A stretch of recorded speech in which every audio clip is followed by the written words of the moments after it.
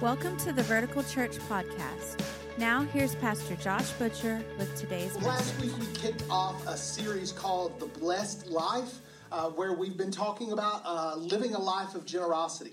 And I shared with you last week that so much of the teaching in this series comes from this book called The Blessed Life by Pastor Robert Morris.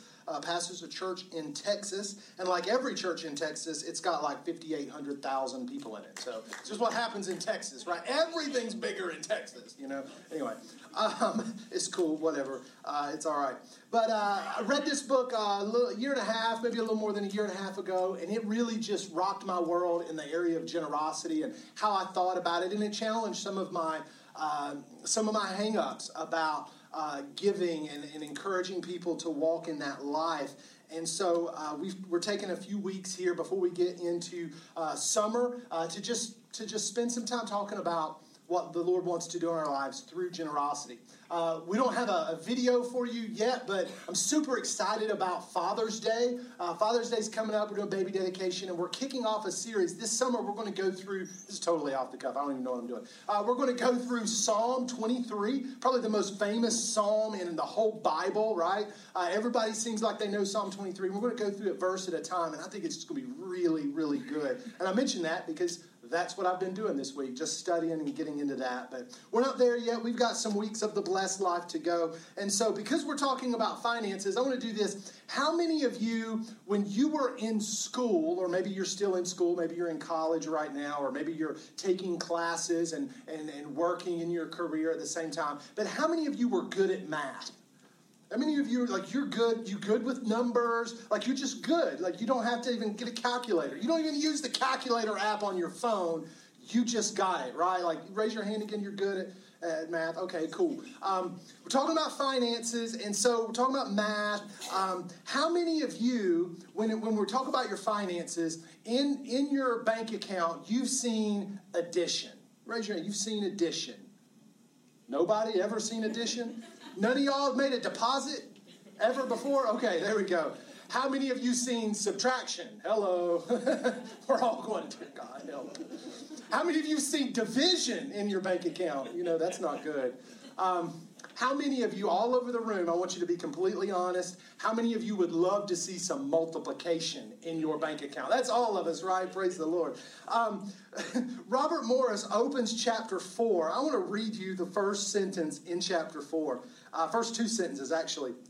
He says, have you ever wished you could multiply your money? Well, I have wonderful news for you. God is able to do it, which sounds exactly like the opening line to an Amway pitch. I'm going to be real with you this morning, okay? I read that and I thought, bro, that sounds like some kind of multi-level marketing Ponzi scheme. What kind of are you trying to pass here? I'm serious. You can look through my book, and I struggle with different things, and I write it in the margins, and I'm like, I don't know about that. Like, is this by Robert Morris? Is this by Bernie Madoff? I don't know. One's in jail, one's not, but I'm not sure about this. Like, what do you mean? Like, God can do it for you. Multiply your money.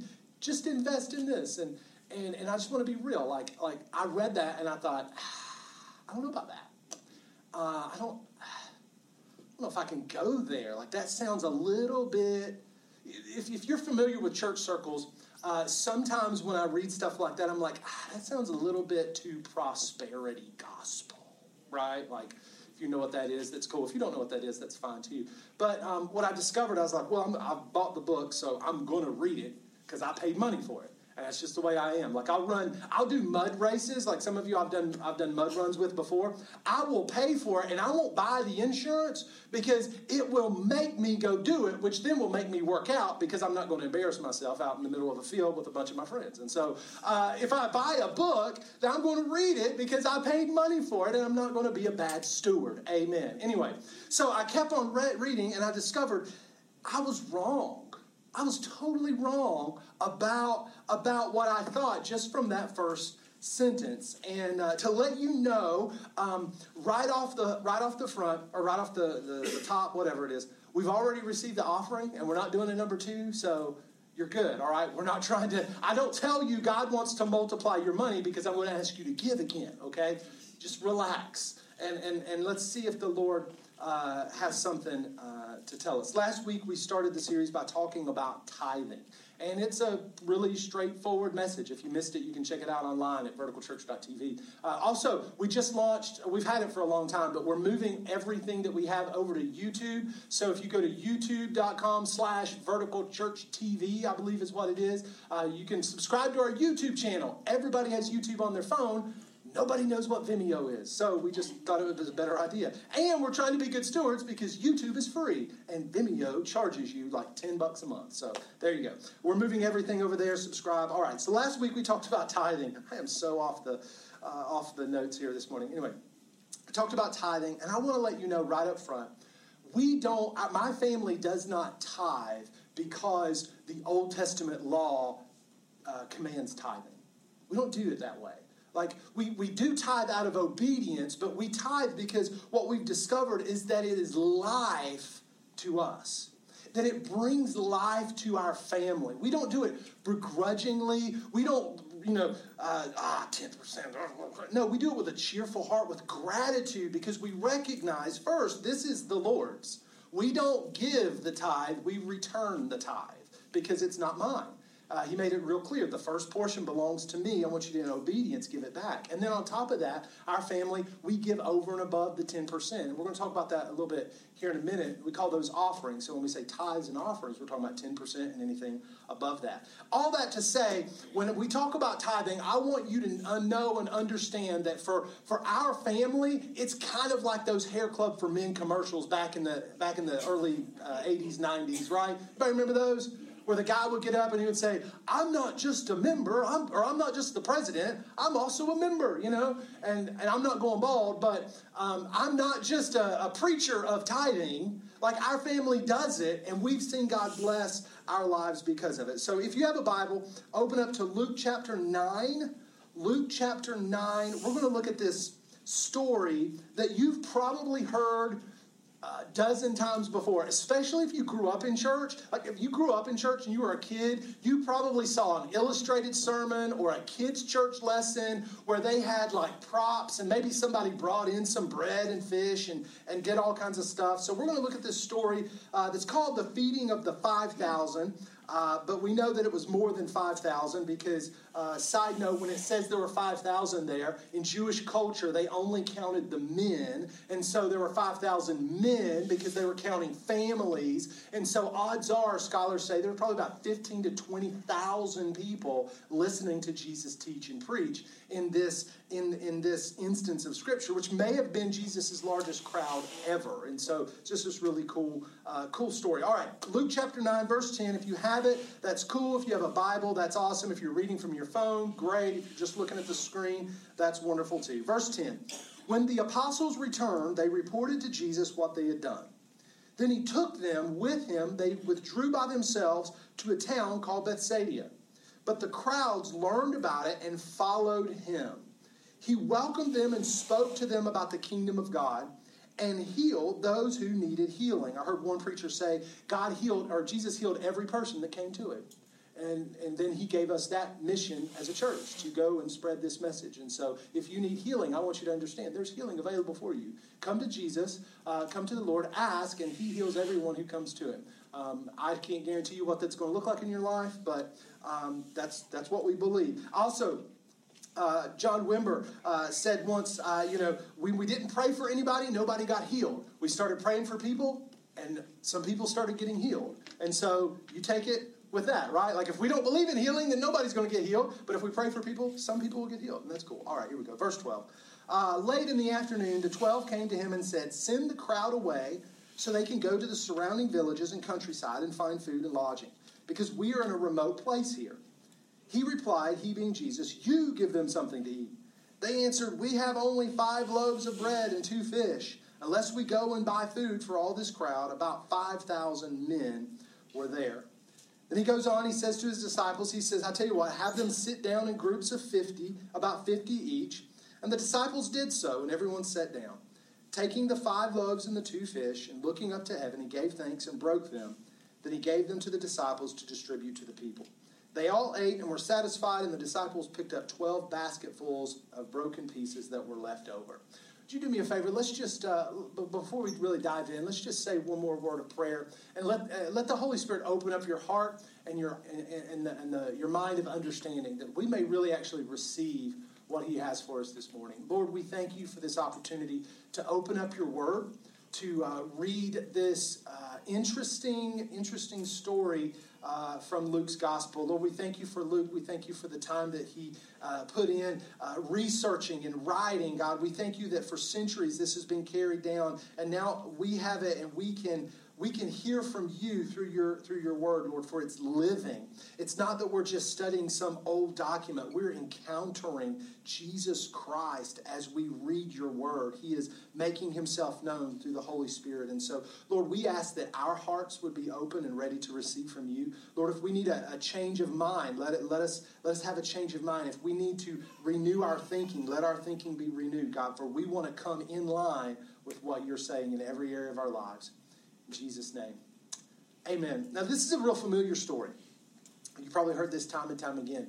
And one of the struggles with stories like this that are so familiar and so known is that it can be easy to just fly through them and not really encounter the Holy Spirit through the words of the Bible. And so one of the things I like to do is I like to put myself into the story and personalize it a little bit. I like to imagine that I'm there with Jesus and the crowd, and maybe I'm one of the disciples, and I start thinking how would I think? How would I feel? What would I see that's going on? What would I be hearing? What would my stomach be feeling after he's preached all day, right? And so I just kind of immerse myself into the story, and that's what I want to do this morning. I want us to just imagine that we are a disciple, that we're there, that we are a member of the Messiah Search Committee. And we're trying to find out if this guy who's been teaching and preaching and healing people, is he the promised Messiah? So we've left our businesses, we've left our jobs, our families. Some of us have left our families, and we're traveling with this candidate. And it comes Sunday morning, and he's got this big high attendance weekend planned. He's going to get all of the people from the town to come, and he's going to preach, and it's just this huge crowd. We've never seen a crowd this big in our lives. And they've all come, and the worship service starts, and worship was lit. I mean, it was just off the hook, man. It was so good. And then it ended, and the video announcements were solid, and we took notes, and we made sure that we signed up for stuff and participated so that we could be involved in the life of the church. Amen. And so we come to that, and then he starts preaching, and it's like, man, I've never heard anything like this before. So good. It's so good. But 12 o'clock comes, and I'm getting a little hungry.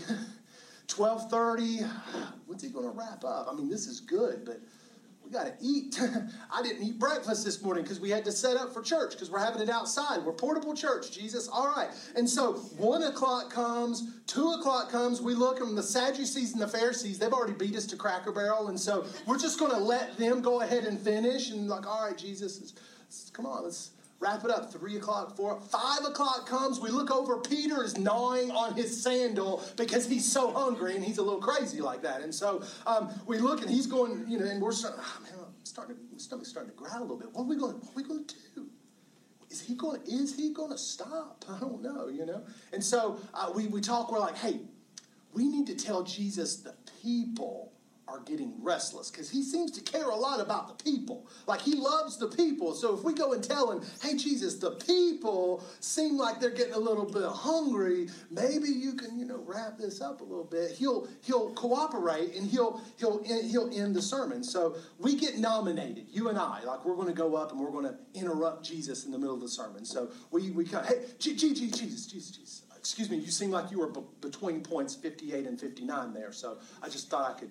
Hey, Jesus, the people, not Jesus, I could fast.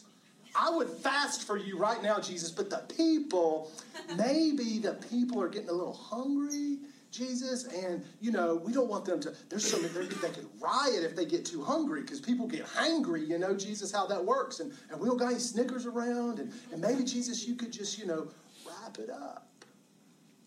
And Jesus says, oh, the people. Yeah, the people. We're concerned about the people. And Jesus says, okay, well, if you're concerned about the people, why don't you feed them? You take care of it. Excuse me? Yeah, you feed them. If you're so concerned about the people, you feed them. Okay, Jesus, great. All right, and so we go back to the other disciples, and they're like, hey, well, what did he say? Is he going to dismiss? No. Well, what did he say? He said for us to feed them. What? He said we don't have any food. That's the whole point. We would have been eating it if we had it, but we ain't got it. So what do? We got to start searching around. And we find this little boy who just came from Long John Silver's. And he's got a kid's meal. He got the 2-piece fish meal with extra hush puppies. Peter found him and started eating one of the hush puppies, so we only got 4.5. Peter, settle down. And so we get it, and we're like, all right, this is all we got. Let's go to Jesus and say, Jesus, look, this is all we got. And surely, when he sees that all we've got is this one little meal, he'll dismiss the people, and this never-ending sermon will finally end. And so we go up to Jesus and we say, Jesus, man, this sermon series in a day, Jesus, that's a great idea. That's awesome. I'm so on board. I've got so many notes. But look, we looked around, and this is all the food we can find. 2 pieces of fish and almost 5 hush puppies, because Peter, he's a little weird like that. He ate half of one. So anyway, maybe this is all we got. So maybe, Jesus, maybe you might want to dismiss, the restaurants are about to close. And we're hungry. I'm starting to starve. And Jesus says, all right, that's cool. I understand. Let's pause. And why don't you have the people sit down in groups of 50? Jesus, have you ever worked with people? Do you know what you've just asked us to do? There are 20,000 people here. And you want us to get them to sit down? Just that in itself is going to be a miracle. And you want us to get them in groups of 50. Jesus, it would be easier to herd cats through Virginia than to get these people to sit down. But all right, it's cool. So we get everybody settled.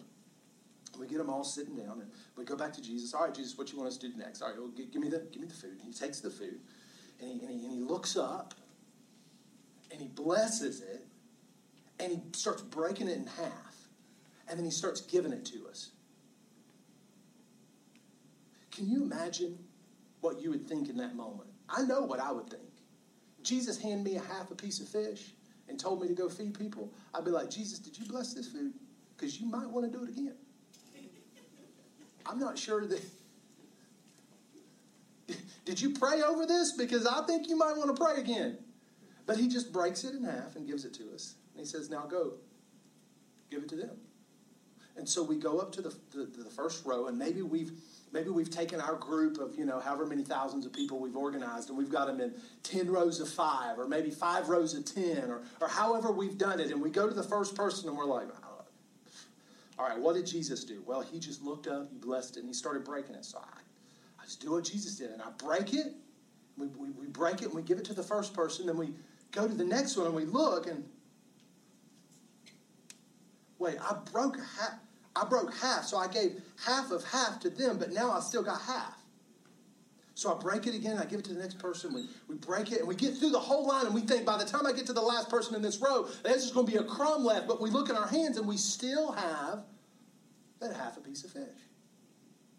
And we go through every person, and every time we give half of it away, it's like it just grows in our hands. And this is the first thing of 3 things this morning I want you to see.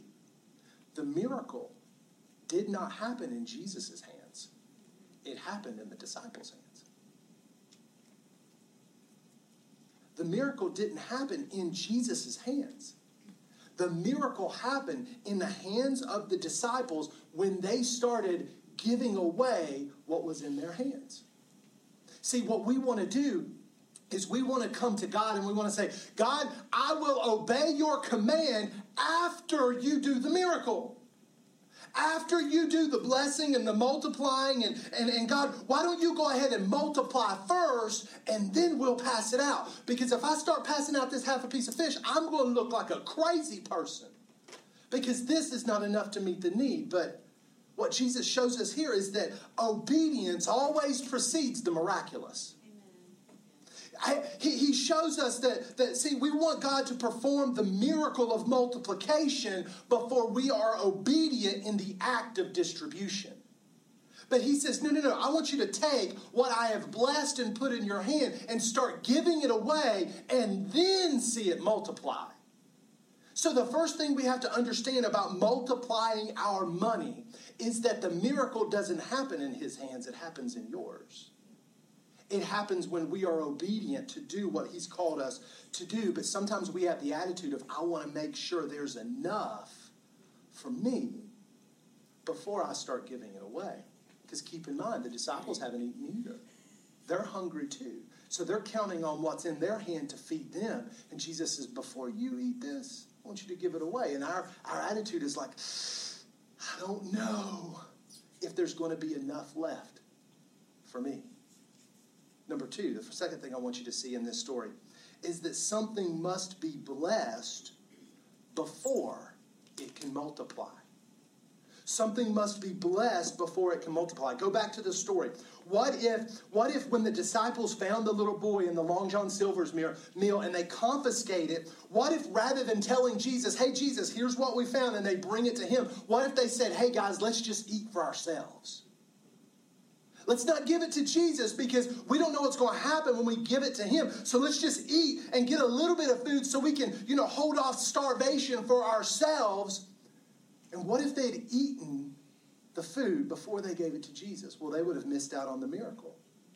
They would have gotten a little bit in their stomach, but they would have missed out on the miraculous. And what many of us fail to understand is that before your finances can be multiplied, they first have to be blessed. Well, this is what we talked about last week. When we talk about blessing, we're talking about having supernatural power working in your favor, working for you. And what we said is when we give the first, the rest is blessed. The rest has supernatural power working for you. This is what Paul is describing when he's talking about the Israelites and the Jewish people in Romans chapter 11, verse 16. He says this, he says, if the dough offered as first fruits is holy, so is the whole lump. And if the root is holy, so are the branches. Meaning, if the first portion has been dedicated to God, the rest of it is consecrated for his use too, meaning blessed. If the first has been given, if the root has been given, then the branches have been blessed. And many of us never experience multiplication in our finances because the first portion was never returned to the Lord in order for the rest to be blessed. How many times do we miss out on miracles because we've eaten the seed of our blessing? We ate the first portion instead of returning it to the Lord. And so we miss out on the multiplication blessing because the rest wasn't blessed. That's number two. Number three is this right here. Only what is given away can multiply. Only what is given away can multiply. Go back to the story. Jesus has blessed the 5 loaves and the 2 fish. So it has multiplication potential. You see that? Like he's blessed it, so it has the ability to be multiplied. But now if the disciples eat it, it's still just 5 loaves and 2 fish. It's still just a kid's meal in their hands. But if they give it away, it becomes so much more. It never multiplies until it leaves their hand. Until they give it away, then it multiplies because something has to be given away before it can multiply. So they might get a couple of bites of food in their stomach, but they miss out on 12 basketfuls going home with somebody. They get fed, but the crowd gets nothing. But if they will share first, if they will understand only what is given away can multiply, then they get plenty, I get plenty, and there's plenty left over. And here's something that we've got to wrestle with, okay? And I mentioned this a second ago. Tithing does not equal giving. It's so important to understand. Tithing is returning because you can't give what doesn't belong to you. The Lord says the first portion is mine. The first fruits belong to me. So when we tithe, we are returning to God what is already rightfully his.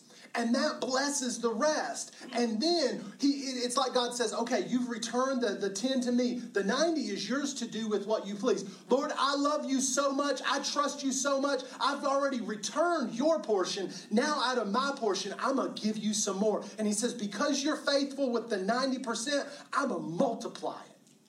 I'm going to put multiplication on it. That's what the Bible calls offerings. See, tithing is returning to the Lord his portion. Offerings is when we take some of that 90 and we say, God, I love you so much. I want to bless you with some of this that you've let me have. That's already been blessed. It's not returning. It's actually giving it to you.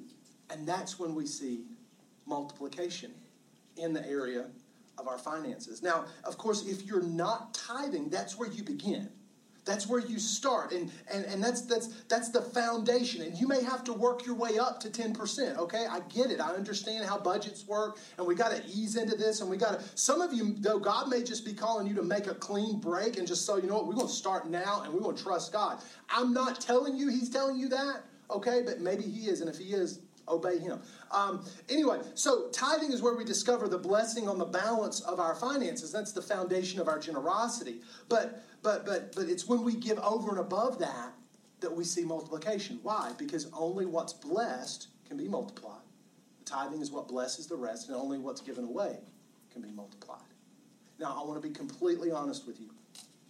I struggle with that. Not doing it, not believing it for myself, not that at all. I love giving to the Lord. We give our tithe and we give over and above that. And we are happy to sow into the ministry of this church. We are happy to give to friends and family. We're happy to sow into other ministries. We consider that a privilege and an honor that the Lord has entrusted to us. What I struggle with is when I say that and I know that there are poor people listening to me.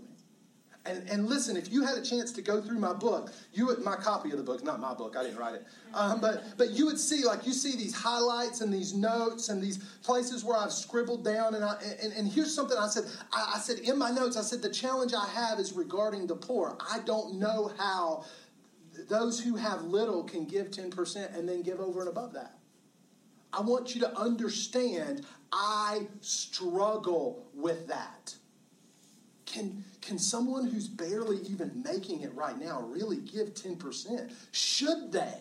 Why in the world would God require that?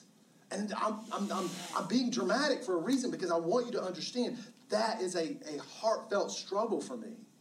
Because on the opposite side of that, I'll write that down, and then the next thing I'll write down is, but I remember my own mom, and I've shared about her before, even in this series, how my mom lived on a fixed income. She drew a Social Security check for probably the last 10 years of her life because she could not work. She had serious back issues. She walked constantly humped over, kind of like that, and she couldn't work. She had education to be a nurse, but she tried to do that, and she could not do it. She could not physically do it. And so she received that from my dad and from her work in previous years, but yet, seriously, she would make I don't know, maybe $1,000 a month, and she would tithe. And I would say, Mom, I'm a preacher, and I don't know that you have to do that. And she would say, son, you cannot outgive God. This is God's part. I'm just returning it to him. This is God's. He'll take care of the rest. He'll take care of me. And I watched as he did that. Now, she never had a multi-million-dollar home. Sometimes she would be struggling financially, but she always had enough.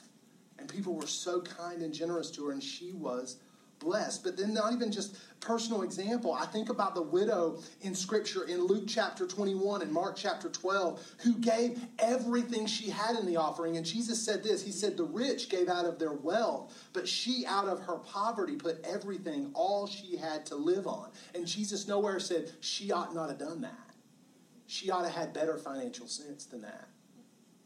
No, he commended her, and that story ended up in Scripture as an example for you and me in how we live our lives.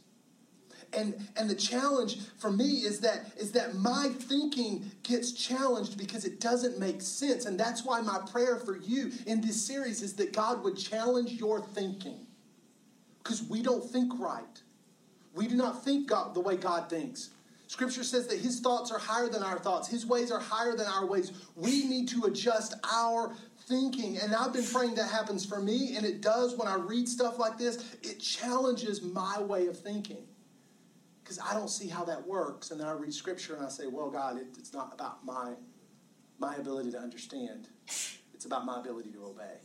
So, God, I'm going to run with you and trust you to do what you said you would do. And then I read this story in the book from Rita Springer. Rita Springer is a well-known worship leader, songwriter, just an anointed woman of God. And she tells this story about her kid. And I thought this would be a really great way to wrap up because the kid and the feeding of the 5,000 and the loaves and all that. And then this story connects with it. She says this. She says, her son's name is Justice. She says, a few years ago, Justice asked me to add snacks to his lunchbox.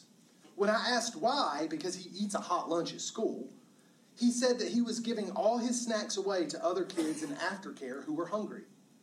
I commented as the budget patrol parent, and I said that I wasn't putting snacks in his lunch to feed the school. And the Holy Spirit spoke then and simply said, buy extra snacks and stuff his lunchbox full. Tell him to give away whatever he wants. So I told Justice he had permission to always give away whatever he wanted to those who needed it. The sweetest thing as a parent is to learn from your kids while being trained by the Lord to show them how to be a blessing. It's the sweetest thing to hear the excitement in my son's voice when he tells me who he was able to bless with a snack. In John 6, Jesus uses a boy's lunch to feed thousands. I love the thought, and this last phrase that she says is so powerful. I love the thought that Justice is learning how to give away what he carries. What are you carrying this morning? What is it that's been entrusted into your lunchbox? Are you giving away what you carry? Can you trust the Lord that there'll always be enough in your lunchbox if you give away what he's asked you to carry? Now, the interesting thing is I read that, and it made me reconsider the story we just read from the boy's perspective. You know how I told you I like to try to enter in, and we entered into the story as a disciple, but then I started thinking, what would it have been like to be that boy? Because he didn't give the 10%. He gave everything. He gave his whole lunch. He gave it to the Lord. But then, and I want to be legit. The Bible doesn't answer this question that I'm about to ask. It gives us no indication. But I wondered as I thought about being the boy and giving my meal, and then I ate in the distribution with everybody else, and so I'm not hungry anymore. I ate, and then I started thinking, what happened to those 12 baskets of leftovers? Some scholars say that each disciple got a basket, and I'm like, I don't know about that. What are they going to do with it? They got to travel with Jesus. They're going to carry that basket around with them? And I started thinking, where would I give the 12 baskets? I'd send him home with the little boy. And I started thinking, I wonder if his mom sent him out that day, and maybe he was going to go fishing. I don't know. I'm just thinking like a little boy, And he went out and he had his lunch with him. And he walks up on this huge crowd listening to this guy preach. And then the disciples come and it says, hey, the master needs, you're the only person in all of these people that has food. The master needs it. And he says, oh, okay, yeah, here you go. And he gives it away. And then he hears and he sits down and he eats with everybody. And then the picture that I see is this little boy walking home and his mama's at the door. And she sent him away with a little bag with 5 loaves of bread and 2 fish in it. And here he comes walking and people are helping him carry the blessing that came upon him when he gave away everything that he had to the master. And his mom's eyes get so big and she starts wondering, son, what are you doing? He says, I don't know, Mom. I just went and heard this guy preach. I gave my food, and now we got food for a month, Mom. I don't know how it happened, but I gave away everything I had, and look what happened next. It multiplied. Can you see that little boy with people walking beside of him? Everybody's just carrying a basket, and they're just overloaded with food. I want you to understand something. When you give away to the Lord, it's never lost. It's never lost. And there will be a day, and I don't know what it'll look like for you, and I'm not trying to hype you up and take a big offering. We're done taking an offering. We're not going to do that again. I don't want to con you into anything. I don't want to recruit you for some marketing thing. I just want you to understand, when you give away all you have, the Lord is so faithful to have you walking home with 12 baskets of leftovers. But he had to do the same thing the disciples did. He had to give what was in his hands. He had to give it away. Because why? Because only what is given away can be multiplied. Let me pray for you this morning. Lord, we thank you, God, for this opportunity that we've had today to come and listen to the word and open up and just consider this story from a couple of different perspectives. And today, Lord, we ask, Lord, that where our thinking does not line up with your word, that you would change our thinking. We may struggle with it. I struggle with it, Lord, and I have to continually ask you to rewire my brain and to rewrite the code in my neural processors, God, so that I can understand and at least see the way you see. And so, God, as we wrap up this message today, Lord, I don't want anyone in this room to feel guilted or pressured into giving, nor do I want them to think, God, that if they give, then they're going to get some big, huge blessing. Because it's all about obedience. It really is, Lord. It's all about giving away what we carry and trusting our Father to always provide more than enough. Lord, where our thinking is in error, in assuming lack, and assuming that we won't have enough, challenge our way of thinking. Where our thinking is in error and assuming that if we give, we'll get way more, and then that becomes the motivation, change our way of thinking. Create in us a generous spirit, giving because the Father has said, give and trust me. Challenge our hearts, our minds, our attitudes, and our lives so that we can be obedient and follow you wherever you go, Jesus. We pray in your name. Thank you so much for joining us today. We always appreciate hearing how God is moving in your life.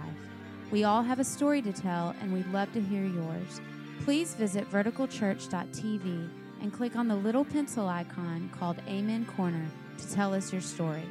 Also, if you'd like to support the ministry of Vertical Church financially, you can do so by clicking the giving link at verticalchurch.tv. Thank you again for taking the time to join us as we point those far from God to life in Jesus.